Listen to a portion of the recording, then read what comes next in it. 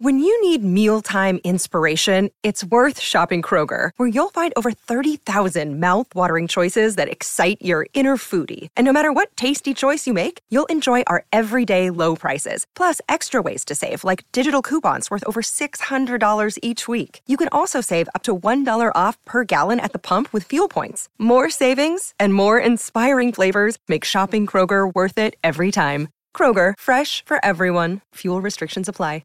Another day is here, and you're ready for it. What to wear? Check. Breakfast, lunch, and dinner? Check. Planning for what's next and how to save for it? That's where Bank of America can help. For your financial to-dos, Bank of America has experts ready to help get you closer to your goals.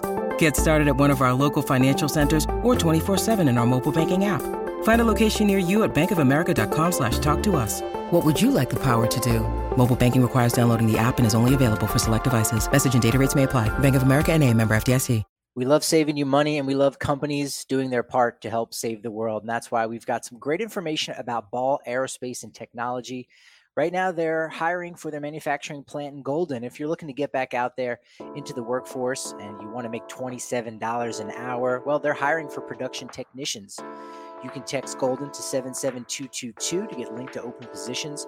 You can also go directly to jobs.ball.com and search for Golden. You get comprehensive insurance active the day of hire, 401k for retirement, stock purchase ownership program, and $27 an hour working for a great company like Ball. That's your first pitch. Now let's play ball. Welcome into the DNVR Rockies podcast, brought to you as always by Strava Craft Coffee. Strava CBD coffee can be delivered to your doorstep every 2, 4, 6, or 8 weeks. Whatever you need, it's going to have you feeling fantastic. It's going to help reduce your chronic headaches, joint pains, even IBS, more than that as well. Zero coffee jitters. What more can you say about a great company that helps me start off my day the right way? It's StravaCraftCoffee.com, and now with your first purchase, you can save 25% off that first purchase with code DNVR25 at StravaCraftCoffee.com. Joining me today, as always, once a week, he's the voice of the Colorado Rockies on AT&T Sportsnet, the host of the Drew Goodman podcast. It's, well, Drew Goodman. What's going on today, buddy? Not much, man. Patrick, how you been? Doing well? Doing well. I broke out today. I broke out since it's morning and we're having coffee, my selfish plug for my podcast. See that? Nice logo. You're plugging the mug. That's it. It is a great logo. That is something, I don't know if you want to give a plug to whoever designed it, just because it ties in all the colors of the Denver sports teams. It looks like a beautiful sunset, or sometimes even a sunrise that we have in Colorado, the blue, the purple, the orange. It's very eye-catching. I'll say that. Yeah, my man Kyle Pfluger, who's based in San Diego, handles the creative portion of my podcast, and came up with that, and we're gonna have shirts. We're gonna have some stuff coming out soon, so stay in touch. Right? I gotta sneeze. Excuse me. Excuse me. Allergies. Don't worry. It is that time of year. We have to qualify now, and we sneeze. I know, it's very Feels true. great. I got allergies every once in a while. Go ahead. That's right. Yeah, that's we're on StreamYard, so we're okay. We're saying you can still listen to this and not contract anything, just allergies. Spray anywhere. Yeah, we'll get to this week's show as well as next week's show. You know, the Drew Goodman podcast drops each and every Thursday morning, so make sure you go over and subscribe and download that. A real good one with Dave Lapham. But let's start with what everyone's thinking about in the baseball world right now. The two sides, MLB, the Players Association, they're getting together finally for the first time. They're not just talking about talking. They're actually going to be sitting down together in, I want to say in a room, but it's more of a Zoom room, right? That's how business is conducted nowadays. And it's nice that here we go. Now we're kind of in the middle of the thick of things to get to that goal of coming to an agreement that benefits both parties, and we can get back to normalcy and have our baseball. Yeah, I mean, here's what we know, Patrick. We know that there's going to be an agreement ultimately, right? It's not like, oh, they could never come to an agreement. The sport of baseball at the professional level dried up and went away. That's not going to happen. It's an $11+ billion a year industry. We know that the two sides have a pretty big delta to close from a financial standpoint. What what we do hope takes place in an expedient fashion is obviously the resolution of such, and we move on because nobody wants to talk about finances who loves the game of baseball. You want to talk about, you know, guys who OPS and this player was signed and that player was traded, that sort of thing. Um, I just hope that today, as opposed to what's often happened when the deadlines in the so far in the future, that realistic or genuine offers aren't made. So it's the league is now going to present, from what we understand, a new set of um, ideas, right? And you hope that it's moved the meter somewhat significantly. So now the players go, oh, they're going to reject it, obviously, but they can go back and say, okay, meet us here and so on. Anyhow, it's beginning today. I was reading in the Denver Post today, and Patrick Saunders' letters to Patrick on baseball. Somebody asked, and he probably spoke for countless fans, hey, where's the CBA? Because they don't follow it like you and I have to follow it. So Right. get the damn thing done so we can talk about spring training. We can talk about free agency again, because we know there's a lot of free agents out there, and hopefully the Rockies get a couple, right? Yeah, no, I like how you summarized it there.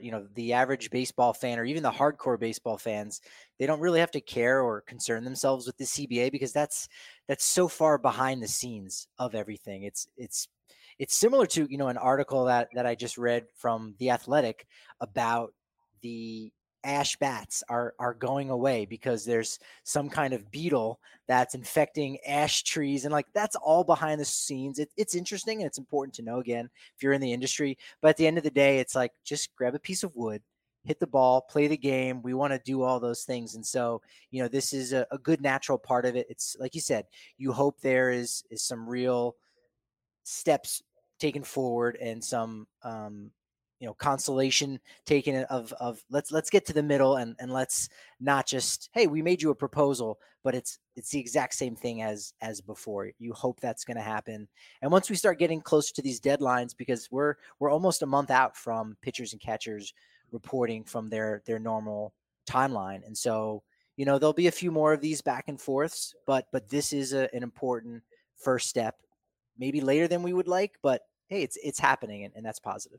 Right. And again, going back to the fans, it's like if you open up the Wall Street Journal and you read that this large company bought some other significant company, you're like, oh, wow, great. And you turn the page to that. It has no effect on you. You could care less. Oh, some other wealthy group is getting wealthier, or whatever. It doesn't affect you. All a fan cares about is the sport being played on the field, and ultimately, at the end of the day, that's what we care about. We want to talk about baseball. We don't want to talk about the business side. And we want the hot stove league to be back, right? This is such a Yeah. fun time, typically. And so, if we're going to speculate, let's speculate on one thing about in the CBA, the universal DH. We all know it's coming. I kind of have my doubts, or I should say fears, that we might not get it for this season. We will eventually. Bottom line, it's good for the game. Is Are you surprised that it's taken now close to 50 years? Because 1973, Ron Blomberg, right? He's the first DH, New York Yankees. This will be the 50th season here in 2022 that the DH will have been around. Did you ever think that maybe the National League would have adopted it at some point sooner? I think baseball has always, maybe more so than any of the other major sports, has really clung to its past, really held on to its history, and deviated and wouldn't deviate from how the game was played. And it's a really important aspect, the history of the game, the rules of the game. So we compare and contrast from generation to generation. Baseball has always had its purists, and the purists typically have won out when arguing about how the game should be played. how the game should be recorded.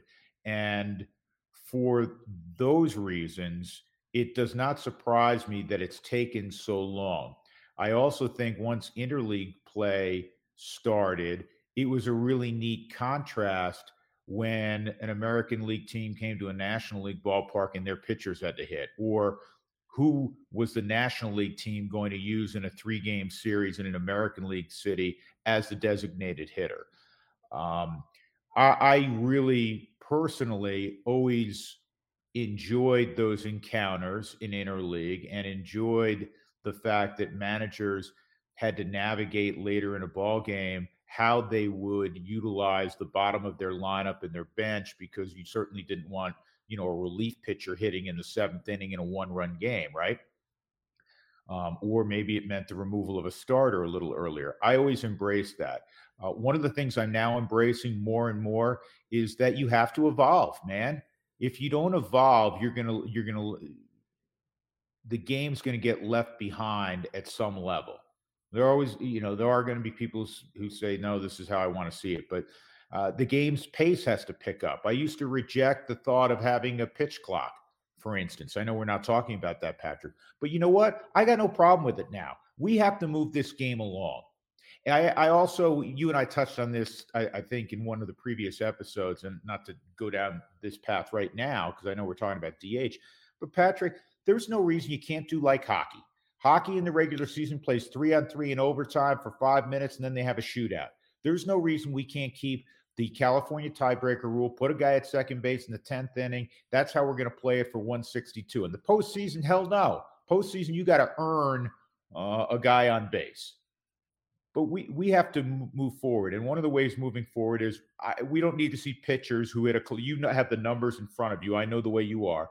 Pitchers hit, collective 150 with an on-base percentage of 160 and a slugging percentage of 180. We don't need to see that. We definitely don't. And I like how you mentioned, if you don't evolve, you die, right? We know that from science. We know that from various species. If you don't evolve, you die. And so it does make me think, because we're both on the same side of the fence when it comes to the automatic strike zone of, well, wait a minute, we don't want this thing. What are we missing out? Like, I don't know if the automatic ball strike system evolves the game. So I'm gonna have to think about that one. But what I will say about the universal DH, great point about in the regular season, it's fun talking about those X's and O's when an American League team comes to Coors Field and they don't have their DH, but that's the regular season. It's really has its impact in the World Series, right? But all those years where Boston's in it, and you go, what are they going to do with Ortiz? Do they want to stick him out in first base? So that's a great conversation that we're going to lose with the universal DH, but that's it. As you said, I mean, pitchers hitting, like, we're going to gain so much more from having that extra veteran in the lineup. And for the Rockies at Coors Field, we'll get to that next, but shoot, how they can deploy a designated hitter could really change the balance of things. Whereas we see it in the All-Star game, American League is usually beating the National League, and it's an exciting time for the game to evolve with the universal DH. Yeah, real quick before I comment on that, going back to your last point, Patrick, where it was intriguing. Okay, you have this guy who's just a DH, like the Edgar Martinez, the David Ortiz, who you had mentioned, and what happens in a World Series in the National League ballpark. All right. That happens once a year for a couple of games, right? Yeah. 4 at most, right? At most. Other stories emerge as well. And I know, you want to have, oh my goodness, the pitcher just hit one in the gap and drove in, with the bases loaded. And, the guys like German Marquez who are decent by pitcher standards with the bat. Yeah, you lose that, but you always gain something else. It's like people said, oh, the California tiebreaker rule, putting a guy at second base, it opened up enormous bits of how managers were going to think their way through this. So from a strategic standpoint, it wasn't dumbing the game down. It actually added intellectually, I think, to how you go about attacking extra innings. And I don't think anybody could have foreshadowed that, if you will. So anyhow, moving on from that, with the DH specific to the Rockies, and I think a lot of teams are going to do what the Rockies would like to do on paper. One of the things that we've seen in sports, and it started really in basketball with load management, right? No players of prominence play 82 games. LeBron sitting out tonight, load management, because they want their players freshest or as fresh as they can be come the postseason. Altitude, we know what it does to the body, and so the Rockies are probably hyper aware of getting guys off their feet, led by Keith Duggar, who's their outstanding trainer and has been for many, many years. And so they'll move that DH around. The guy that you figure will be in the lineup every day that maybe can benefit from it the most, though he doesn't like it, I know that, having had many conversations with him on this, is Charlie Blackmon. But Charlie's the oldest position player for the Rockies. He's 35, 36 next year, and he'll be turned 36. So that's where you begin. But when you start to break down the Rockies roster and their lineup, which I know, Patrick, you have to touch on so many things with the volume of print and audio that you put out with DNVR, we don't know. Because until the CBA is settled, until free agency, all the free agents out there are signed up, we don't know who may be additions to the Rockies to determine, okay, they got, I'm a big Kyle Schwarber. They got Kyle Schwarber also. So, most of the time, maybe it's Schwarber DHing and Blackmon DHing, and then occasionally move it around, CJ Cron, that sort of thing. DNVR bar on the corner of Colfax in York is where you can get a bigger beer if you're a member of the DNVR.com. Now only 50 cents for your first month. We've got watch parties going on all the time with Avalanche, Nuggets, of course, Rams and Buffs heating up their basketball season as we get closer to March Madness. Drink specials from 3 to 6 p.m. appetizer discounts as well. We got a members only Discord, as well as some of the best coverage you can get in the Denver area. And in fact, I'll say it is the best, especially when you're talking about Broncos, Avs, Nuggets, and yeah, I'll pat myself on the back. I do a pretty damn good job with the Rockies as well. If you're talking about good job with your dental care and having good health, well, you got to take care of your mouth. It's really true. And that's why the folks at Green Mountain Dental Group have been pivotal in keeping those of us at DNVR in great shape. Same is true for our loyal DNVR listeners who've switched to Green Mountain Dental Group over the years to make them their permanent family dentist. So schedule a cleaning, x-ray, and exam to receive a free Sonicare toothbrush from Green Mountain Dental Group, only 15 minutes from downtown Denver. NFL playoffs, well, they are here. Coming up right around the corner, a couple days away, if that.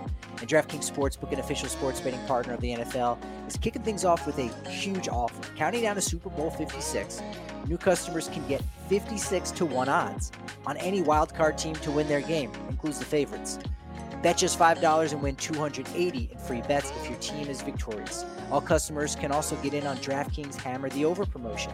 What that means is for every 5,000 bettors who take the over for Saturday night's Buffalo versus New England game, the point total is going to lower by half a point. Hammer the Over has hit 0 every time DraftKings has run it. So bettors won when the first point was scored. It's that easy. Download the DraftKings Sportsbook app now and use promo code DNVR to get 56-1 odds on any NFL team. Bet just $5 and win $280 in free bets if your team wins. That's promo code DNVR this wildcard weekend at DraftKings Sportsbook, an official sports betting partner of the NFL. Must be 21 or older, Colorado only, new customers only. Restrictions apply. See DraftKings.com/sportsbook for details. Gambling problem? Call 1-800-522-4700. As you said, Goody, the load management is a key piece, and we're really seeing more teams, even if you just look at the American League, they use the DH as a way to manage that load. They don't really, there's not too many true DHs anymore. There's not that one guy who's just a hitter.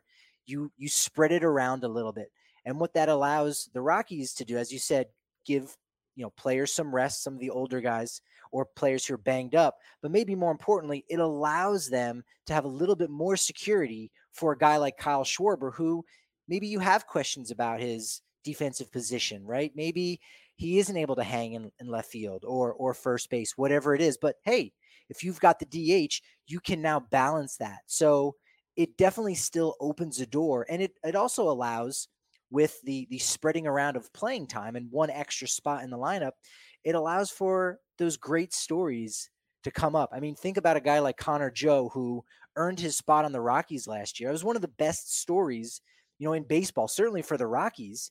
And, every year you could surmise that there could be a guy that gets an opportunity where, even if it's only for a couple weeks, can get the spotlight. And you hear about one of these players who, again, might not be in the Hall of Very Good or even in the Hall of Fame, but has had an interesting life and has really overcome some of those obstacles. And the adoption of the universal DH really, opens up the doors for all of those wonderful things to come out in the Rockies world.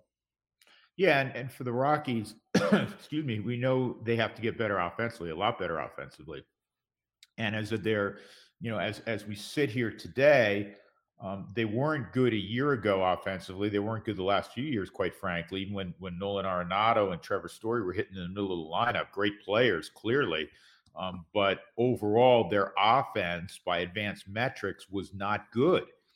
And now, in all likelihood, Trevor Story is going to be playing elsewhere. We already know Arenado's been gone for a year plus. So where is the reboost in the offense come from? Connor Joe, when he was healthy last year, really was a really nice contributor, and you hope he has continued growth. He's not known as a great defensive left fielder. I mean, I think he's a solid athlete. You can put him out there kind of like a Kyle Schwarber, but he would be a candidate to DH some. So now you have that extra bat, and the Rockies need, a fair share of extra bona fide bats and guys that get on base. And that was the great intriguing thing about Connor Joe is I thought up and down the lineup last year, he gave the Rockies the best at bat. When Connor Joe came up, especially if it was a key situation, man, I was excited because we know how tough baseball is and that you're going to fail far more than you succeed. But I knew they were going to get a high quality at bat. He wasn't going to get himself out in the baseball vernacular. He wasn't going to swing at two sliders that are 1.5 feet off the plate. He would take his walks. And so going back to Connor Joe, I'm a big Connor Joe fan. And I think the DH is for the Rockies will benefit another guy like a Connor Joe. And I mentioned Cron quickly too. CJ's solid at first base. I think after a sluggish start defensively, he's coming off knee surgery the previous season. I thought he was solid average at first base, but he's a guy you can get off your feet a little bit and preserves. A big man, and he's past 30. I know that sounds not ancient to most people, but from an athletic standpoint. Those are guys that I think will really benefit from the DH.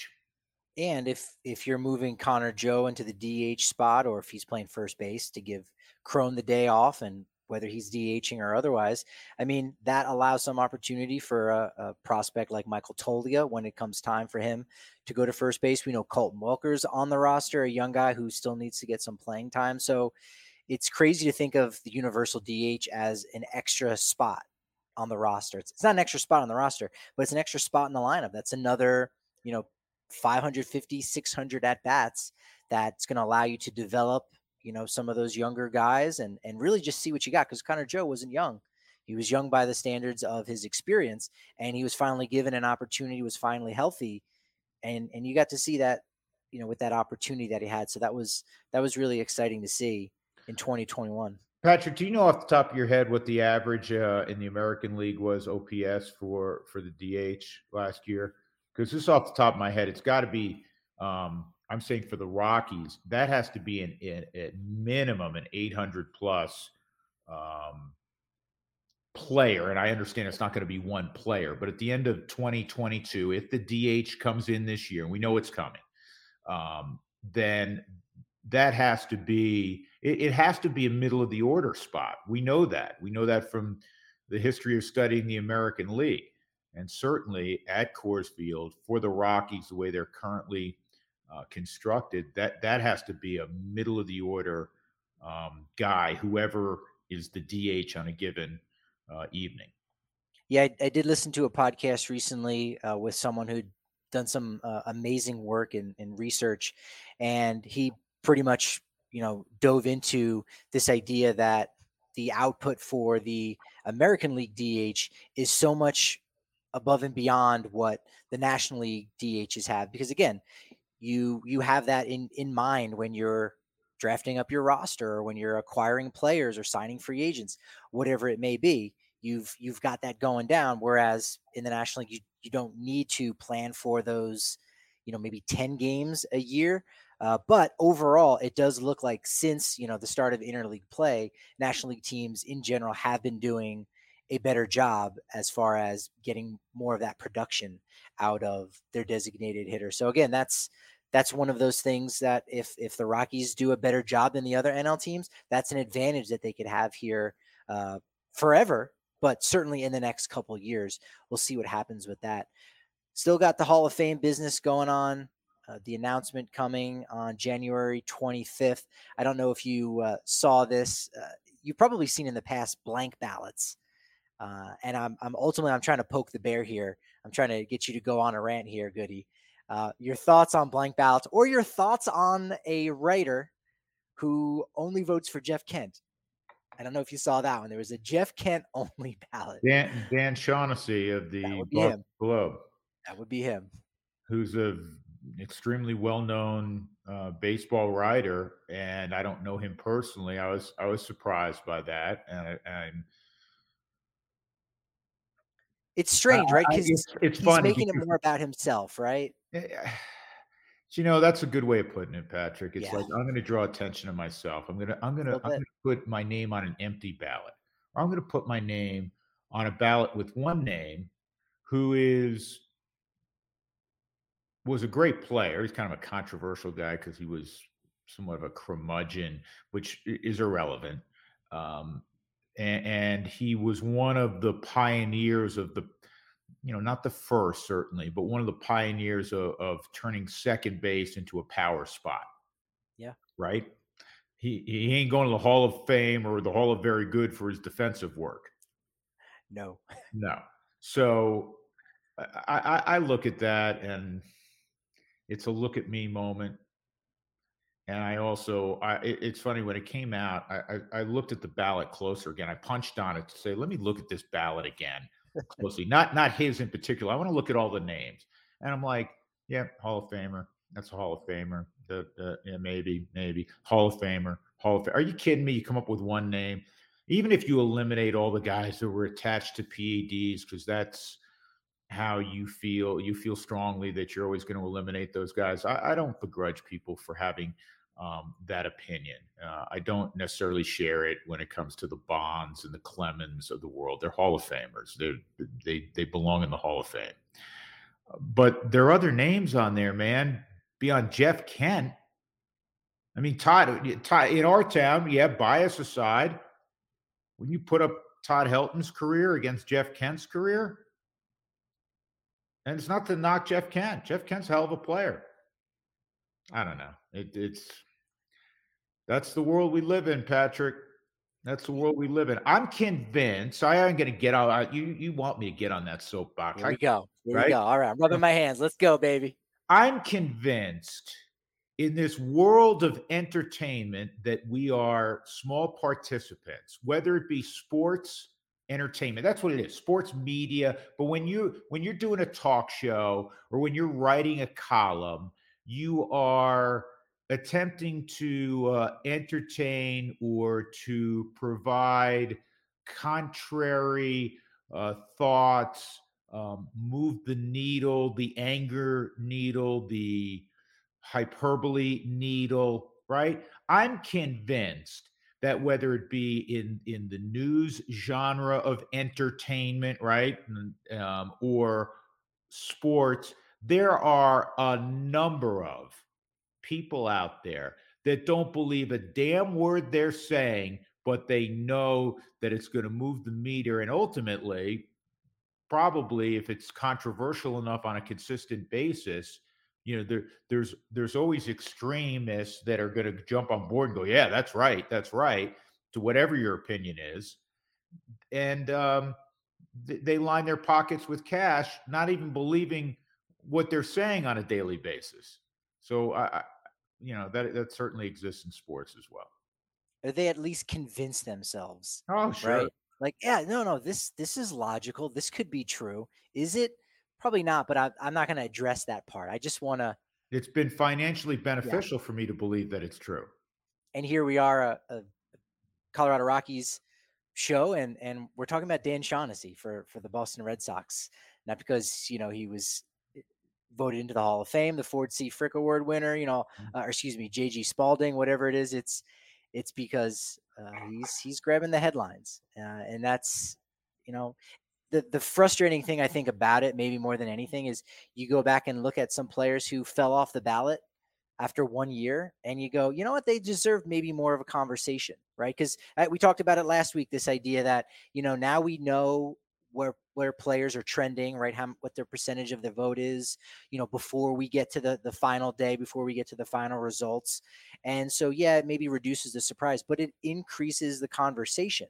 And if you're only on the ballot for 1 year, what kind of conversation do you have? Tim Hudson, he's on his second ballot, and I haven't even thought about talking about him yet. But if he ends up being on 3 or 4, I'm going to maybe start looking a little bit more into his case. And, I could be flipped on a guy like that. Think about Kenny Lofton, who's someone that's such an obvious one. Ted Simmons, I think, only had 1 ballot.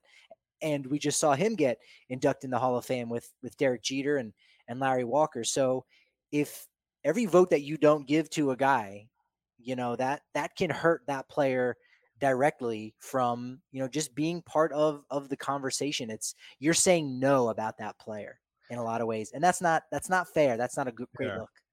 On one hand, I would say I love the fact that Cooperstown in the Baseball Hall of Fame is so exclusive. It is really, really hard to get in there. Harder than seemingly the other professional sports halls of fame. It's not to diminish when someone gets into Canton. We know they obviously were great. But baseball, man, they're tough. They don't take somebody every year or a group of somebody's every year. But there are guys that have been left off, and a deeper dive really needed to be looked upon, especially if they didn't spend most of their career in a major market. I always go back to the crime dog, Fred McGriff. Yeah. Fred McGriff's not a Hall of Famer? Really? There's a number of those guys that fall into that category that may ultimately have been as impactful or perhaps more so than a guy like Teddy Simmons, who you just referenced. Yeah, I'm currently in the process of doing some research on Hall of Fame stuff and seeing those guys who lasted the full 15 years. In the case of Fred McGriff, I think he's the first player to maybe almost be done in by the 10 years. They changed it from 15 years on the ballot to only 10. And so he went the full 10, didn't get in. But you go back and look at some of the most recent players in the last 25, 30 years who went the full 15, Minnie Minoso, Ron Santo, Jim Cott. Those guys went the full 15 and ultimately got in on veterans committees. And so, that in and of itself is impressive to last that long on a ballot. And if you don't get the 5% and you don't get, a couple votes here and there to stay on the ballot and be in the conversation, then you're never going to reach that plateau. But if you're looking to reach a plateau, especially if you're enjoying your active lifestyle, or if you're having some aches and pains, got to tell you about the relief and recovery creams from Escape Artists provided at your local Lightshade 10 in the Denver metro area. It's the highest awarded topical brand in Colorado that prioritizes quality and consistency. Escape Artists produce these creams that help penetrate for deep muscle tissue discomfort that's fast absorbing. I pair it with my Strava Craft coffee, and it helps me with my post-workout recovery. My favorite part is it doesn't mess up my clothes. It doesn't mess up my sheets, right? It's not greasy. It's not going to stain any of those things. Best part, as I said, you can find them at your local Lightshade dispensary. There's about to be 11 in the Denver metro area. Lightshade has a premium selection of cannabis concentrates, top shelf flower, edibles, tinctures, accessories, and more. And now, podcast listeners, you can get 25% off non-sale items with code DNVR. Shop online at lightshade.com for pickup or a Lightshade location near you. You may get your 25% off discount when you go in person. Use code DNVR for that. And your favorite Colorado rugby team is back now as the American Raptors. If you haven't heard of the American Raptors, no, not the dinosaur, like the Eagles, the Hawks, the Falcons. Those are types of predatory raptors. I'm a big birder movie. I don't know if you knew that, but I love bird watching, things of that nature. Yes, I'm very much into that. And I got my eye on the Raptors, the American Raptors, Colorado's rugby team. It's a top-notch group of athletes who've already competed at the highest level of their respective sports. We're talking even baseball, basketball, football, wrestling, soccer, track, and field. Our guy Colton Strickland's got it all covered on the weekly DNVR Rugby podcast. He's going to break it all down for you on 101 Rugby podcasts with exclusive interviews with athletes and coaches. Plus, the DNVR Rugby podcast is going to provide betting advice on the Super Rugby that starts at the end of February. It's about 5-6 weeks away, right when the football season ends. So what better to know than the American Raptors and the DNVR Rugby podcast? A great team. Head over to AmericanRaptors.com to get free tickets or to stream their games. Again, AmericanRaptors.com. Hey, Patrick. Yes. Are you doing another spot, or can I jump in here? We're good if you want to talk birds. Okay. I've got another hour and a half to talk about birds. Yeah. I want to talk bird watching with you. No, I just want to go back for a moment to, we were discussing the DH, and most teams, a lot of American League teams are using the DH spot, as I suggested, the Rockies will, moving it around and getting guys off their feet and using it to rest guys. Yeah. But still keeping a good bat in the lineup for 4, hopefully 5 ABs, right? The teams that have been most successful by far with the DH are teams that say, this is our DH. David Ortiz is going to DH 140 games this year. Going back, Edgar Martinez is a DH, because it's not just the presumption that National League teams are going to move it around. A lot of American League teams are, but the teams that have gotten far and away the best production from an OPS standpoint, from a WOBA standpoint, from a WAR standpoint, Yordan Alvarez, Houston, right? Now we saw in the postseason where they put him in left field because they needed him to be that bat out there, and they say, all right, listen, we'll go play left field, which they were reluctant to do in the past. Nelson Cruz, who's ageless. He and Tom Brady should, hang out together, right? But that's what he does. And so Tampa. So that's a perfect match made in heaven. And so when you look at those teams that they have JD Martinez in Boston, that's what they do. Those are the teams that are getting the best production out of the DH. And quite frankly, it's not really close. So when you move it around and you go, oh, we got this guy off his feet, we got that guy off the feet, and that has been the logic, the pervasive logic now.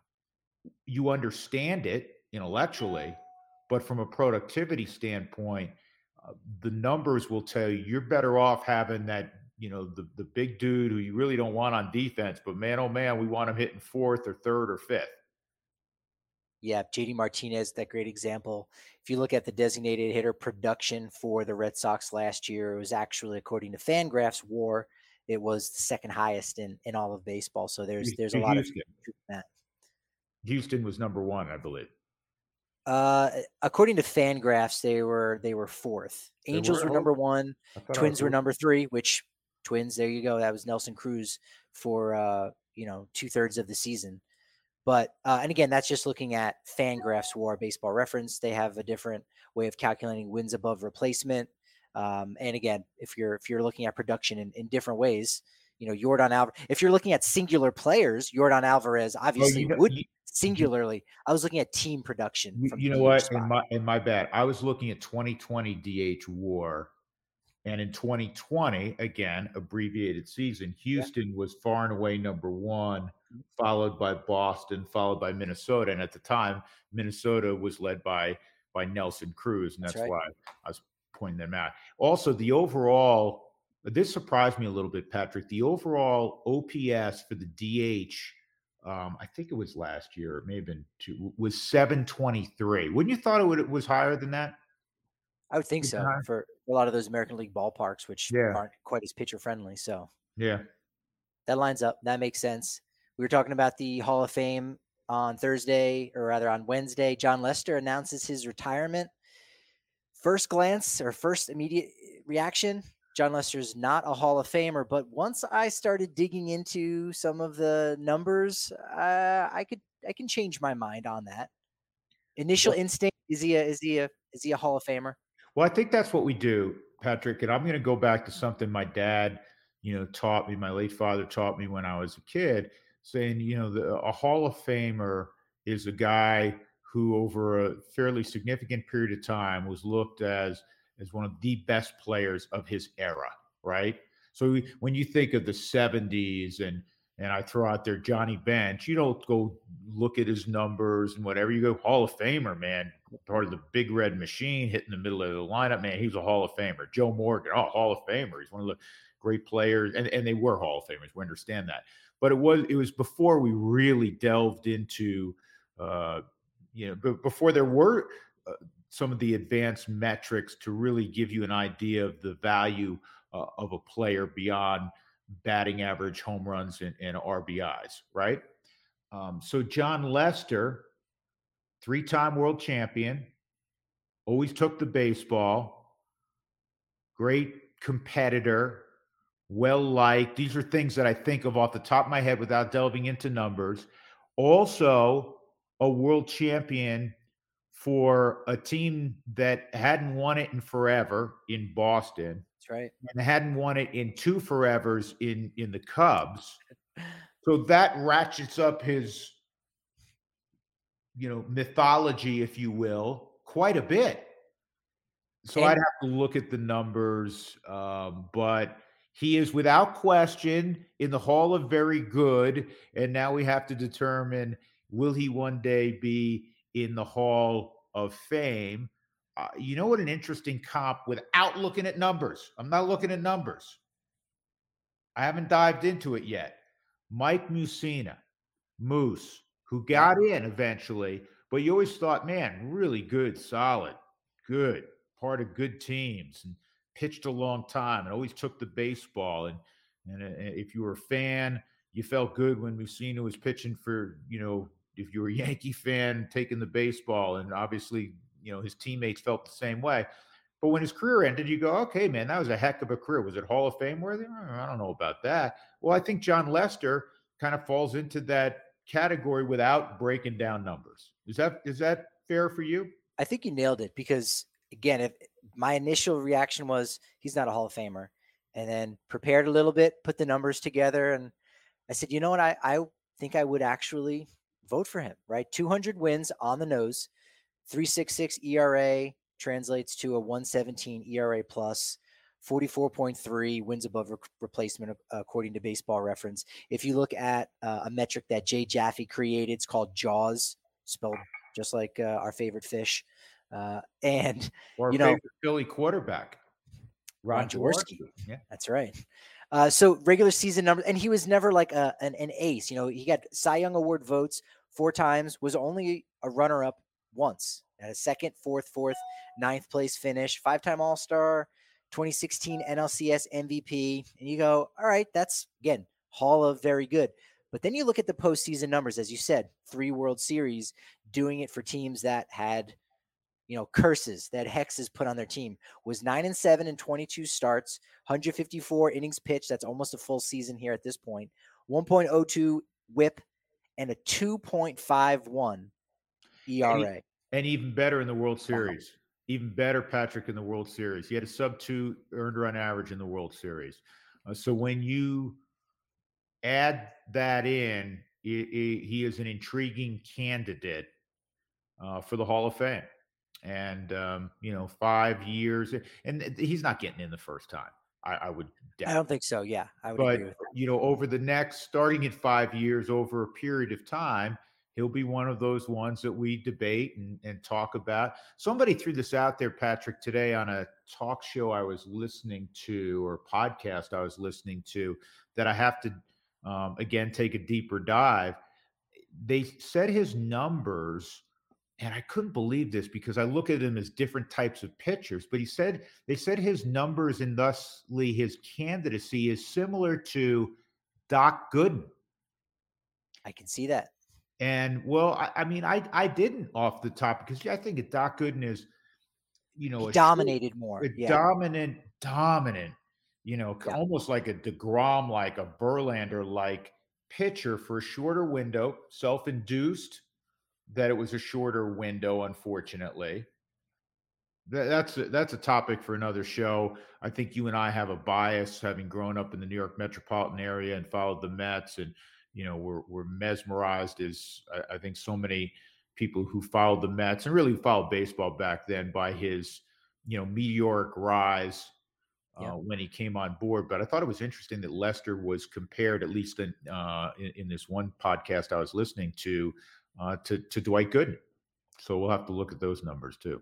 I've got a comparison too for Gooden there. So again, as I said, Jaws does not like him very much. Says he's the 149th best starting pitcher, but that does rank him ahead of guys like Jack Morris, Catfish Hunter, who are in the Hall of Fame. And I said, okay, well, we know 200 wins. That doesn't seem like it's a lot.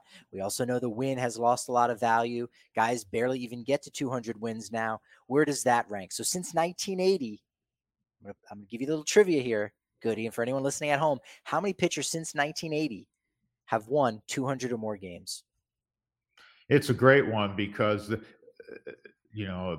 I attempt to answer this, or maybe Buy some time. divert people's attention and by my own brain some time, 300. That used to be okay. You get to 300 wins, it was an automatic stamp into the Hall of Fame. Ain't nobody getting a 300 right now. There's no way. You win 150 games in the big leagues. Look at Kershaw, who's been fabulous, been unbelievable. He's been one of the great left-handers of all time. He's not close to 200 wins yet. I mean, it's not like he's at 195 or something. Okay, how many guys have gotten to 200 wins? Since 1980, yeah. I'm not going to name them. I'm going to say, does that mean their career could have started before then, or it's guys whose I career? believe so. Yeah, there's a guy on the list that I think started in the 70s. Okay, because I mean the 70s have still played differently. I'm going to say, wow, that's such a good question. Well, I mean, Tom Seaver pitched into the 80s, so I don't know. He was not on the list. I know he was not on the list. So he wasn't on the list. Then it must be guys that started from 1980 forward. I would have to say so. Yeah. Yeah. Because Jack Morris was on the list, I believe, but he did start in the 70s. I guess he happened to win 200 games since 1980. Oh, maybe that's what it is. Won 200 games since 1980. Yeah. Wow. I'll say 13. Okay, not bad. 25 guys. Okay. Good. Not a big number, right? 8 are Hall of Famers. And so that's, you're probably thinking most of those guys are going to be Hall of Famers. There are 8 Hall of Famers on that list right now. You also have Clemens, Verlander, Schilling are on that list that aren't in the Hall yet. And we think at some point will. So that takes that number of Hall of Famers to 11. If you sort that list by winning percentage, Lester is 7th behind Pedro, Roy Halladay, Clemens, Randy Johnson, Messina, and Verlander. So again, all Hall of Famers. He's right there. I decided to lower the threshold to 185 wins because he barely got to 200. You got it on the nose. So I lowered it to 185 wins. There was only 33 pitchers since 1980 who've won 185 games. So only 8 more when I lowered it by 15 wins. And again, sorted by winning percentage, who was better than John Lester? Clayton Kershaw, Max Scherzer, and Dwight Gooden. Interesting. So you put him in that class. I mean, so Gooden won. What did he win? 187 games or something like that. Something like that with a better than 600 winning percentage. 6, maybe 25, let's say somewhere in that ballpark. So, and if you look at his most postseason, not just postseason starts, postseason game 1 starts of a series. And most of the guys on this list are from the wild card era, we know. But you got 8 game 1 starts for Roger Clemens and, the GOAT, Whitey Ford, 9 for Sabathia and Justin Verlander, 11 for Clayton Kershaw and Greg Maddux, and number 1 all-time game 1 starts for a postseason series with 12, John Lester. All a part of the conversation. Yeah, and some of that is so circumstantial when we talk about a player's Hall of Fame candidacy. And the circumstances were they on, it's like the old Ernie Banks equation. Were Right. they a great player, but they weren't on a real good team most of their career, like Ernie Banks? And should he be downgraded because he wasn't surrounded by enough talent to get there? Certainly not. And I don't think Right. that's usually is the case. And also where they played. I mean, we know that I don't want to call it the Derek Jeter factor because Derek Jeter would have been a Hall of Famer regardless of where he played. But his, again, mythical status has been elevated because he played for the Yankees.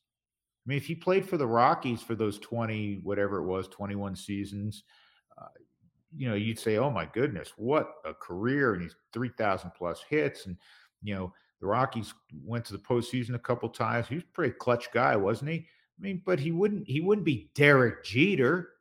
He'd be really good and he'd be a Hall of Famer. He wouldn't have gotten all but one vote on the first ballot. He wouldn't have.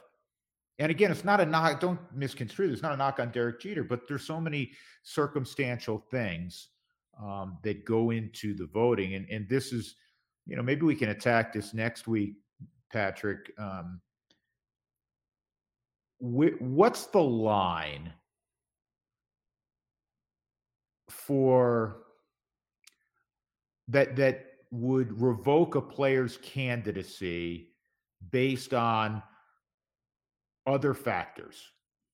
We've seen that clearly this year in the decline of votes that Omar Vizquel has received. Off the field, serious off the field issues, not just being a Clear- jerk. You can be a No. jerk and get in, but if we're talking domestic violence, things of that nature, Absolutely. that's So you're losing votes. yeah, and so where is the line? Because you have the whole PED, some that tested positive, some that seemingly were associated with it, allegedly associated with it. Where do we draw, or just a real polarizing figure like a Curt Schilling, to a lesser degree, I don't want to put Jeff Kent in that, but to a lesser degree because he wasn't a warm, fuzzy guy to the media when he played. So where is that line? Because it has influenced and continues to influence a lot of the writers' votes.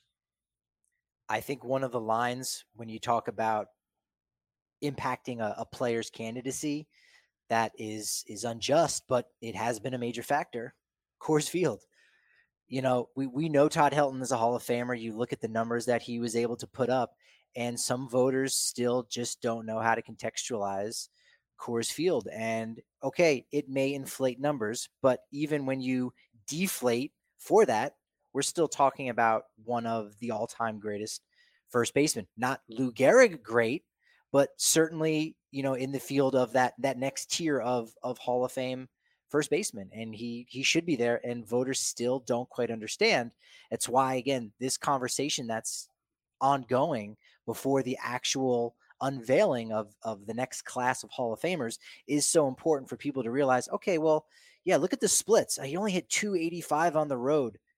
Do your homework and go look at how many players played for as long as Todd Helton did and batted 285 on the road anywhere. 285 is damn good. There's plenty of Hall of Famers that didn't even hit 285 in their career.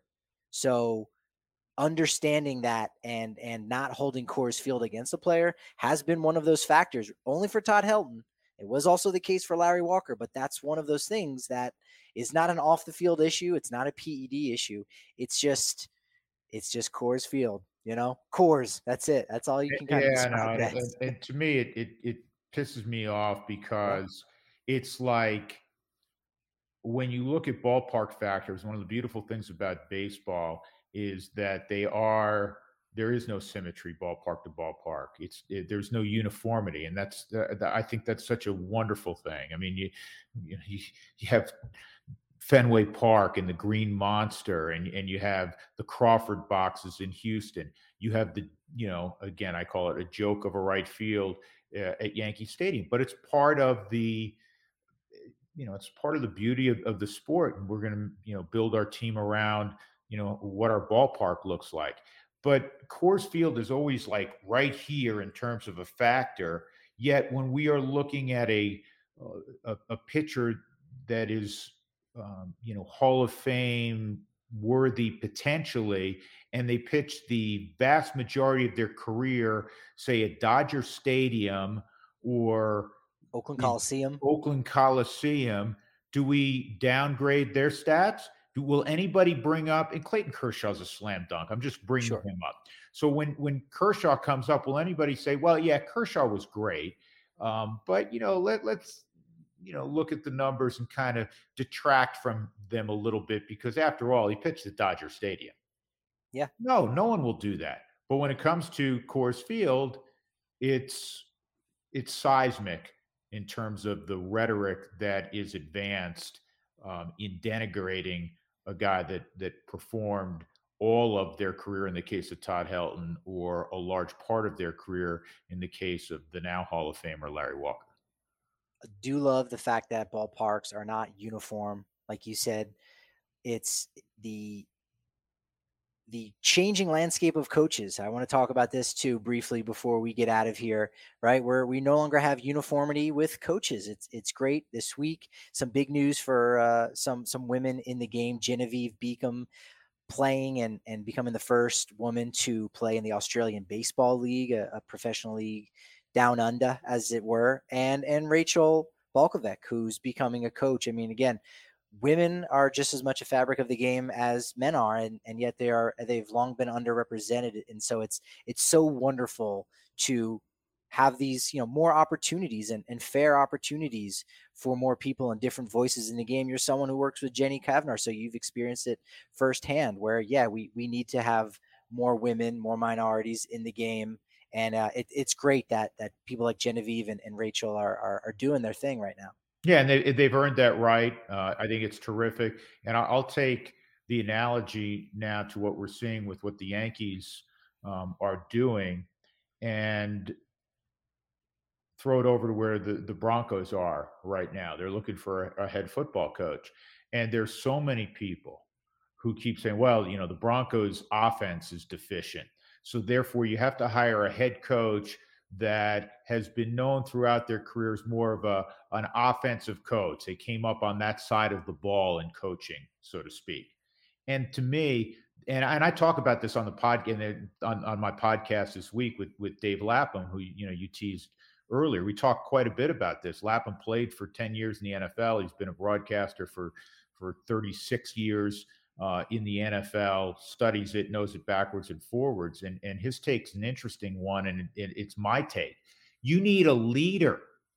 You don't need necessarily somebody who called plays offensively or defensively in football. And so the same thing with that person on the top step of the dugout. If that person can be a unifier, if that person can command respect, that is more important than did they play in the big leagues, or in the case obviously of a woman, did they even play, professionally? That becomes irrelevant. Leadership is leadership. And so again, I applaud the Yankees, for making the decision they did. And and we will see more of that. And we do need to see, without question, more diversity in the game. Diversity makes us better wherever we are, whatever we're doing. We don't need a homogenous, everybody saying, yeah, we all look alike, we all sound alike, we all do the same things. That's boring, and it's not giving you a real nuanced idea in any, whether it be a company a baseball diamond or a football field, it's not giving you a real good feel for having diversity of opinion and diversity of thought if you don't have real diversity in terms of upper management and leadership on the field. I could not verbally retweet that anymore. That's fantastic. Well said. Yeah, really great episode with Dave Lapham. You did get into the national championship game, which obviously has that connection with Dave, being a broadcaster there in Cincinnati. You did have a bonus guest this week who talked about the Avs. Again, I won't spoil that. I won't spoil at the end of the episode where you talk about who your guest is going to be next week, someone who's been at the top of the list for a little while, and we've mentioned even on this show. So again, you're crushing it right now on the podcast front here, Goody. I appreciate it. I mean, listen, I have you're a good friend, and I have great respect for what you do. I crank one out once a week, and hopefully put some good thought into it, and have been fortunate to pull some interesting guests. You're doing it on a daily basis, and especially right now, you're doing it during a dormant time in the game where you can't talk about the latest free agent signing or the trade that took place earlier this morning. So my hat, which took my hair with me, is off to you on a daily basis, my man. Well, we'll see if you say that next week when I go through my top 5 types of grass on baseball stadium turf.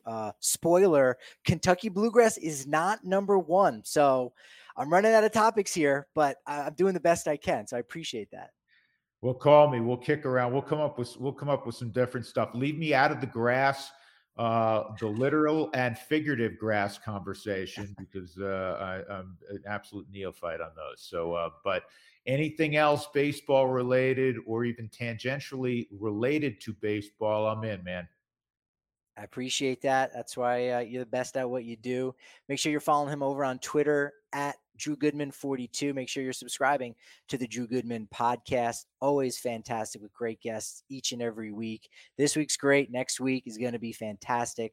Got to subscribe to the Drew Goodman podcast. I'm at Patrick D. Lyons on Twitter, and our account is at DNVR_Rockies 5 days a week. Here we are doing the damn thing. 5 a.m. We're dropping these podcasts Monday through Friday. So thanks for joining us. As always, if you want to listen to this and you're enjoying on the podcast format, we've got some videos so you can watch the two handsome devils actually have that conversation, go back and forth. Patrick, before you completely sign off, I have a topic for you, and I will partake with you. Padded walls, which we all belong in, or padded walls, or the hard surface or brick behind home plate that we often see. Because now, you know where I'm going with this, now at least half a dozen times a year, we see wild pitch, ricochet, like a pitch back to the catcher, and the guy at third, if there was a guy at third, breaks for the plate, and he's out by 15 feet. And the team that threw the wild pitch or the pass ball gets rewarded because of the hard surface behind home plate. It's one of my pet peeves. I think that you should not get rewarded for that. Another topic for another day that's kind of out there.